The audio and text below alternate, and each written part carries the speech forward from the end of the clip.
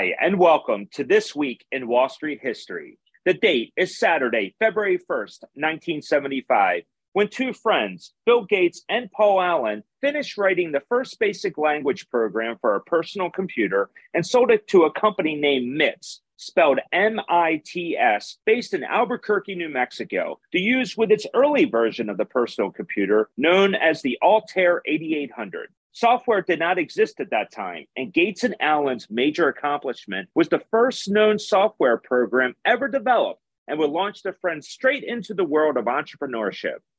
A major milestone for us was when we were walking through Harvard Square one time and saw this popular electronics magazine.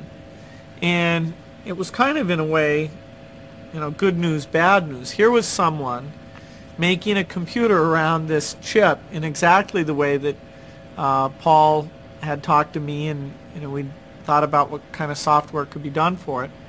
And it was happening without us. And for all we knew, maybe they had some software people. They were just going to go charge off and do this thing. And so we wrote this company immediately and offered to do a BASIC for them.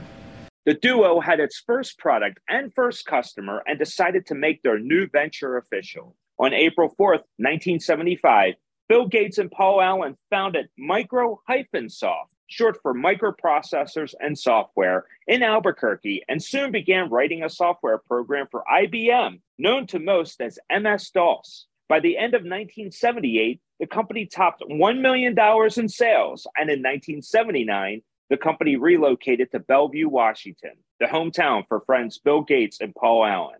Microsoft eventually went public on March 13, 1986, with a $21 offering price, which increased to $35.50 by the end of the day. The company raised $61 million that day. And today, Microsoft has a market cap value of $1.9 trillion. Had you invested $1,000 in Microsoft's IPO and held on to the stock, you would have a current value over $3.4 million. In addition, since Microsoft began offering a dividend in 2003, you would have received over $340,000 in dividends.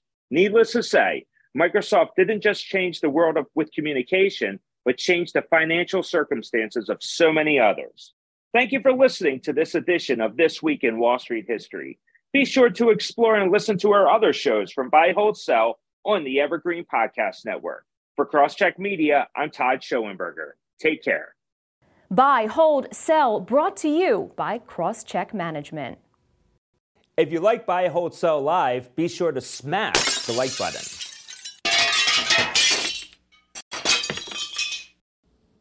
I want you to smash that like button.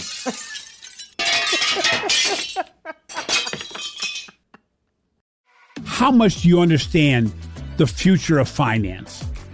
I'm Jim Roos, a top 10 banking influencer and host of the podcast Banking Transformed, where we dive deeply into the rapidly evolving world of banking and financial technology.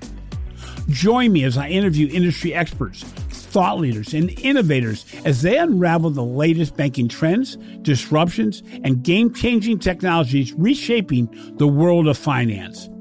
Redefine your understanding of the banking ecosystem. Subscribe now to Banking Transformed, available wherever you get your podcast and now available on YouTube.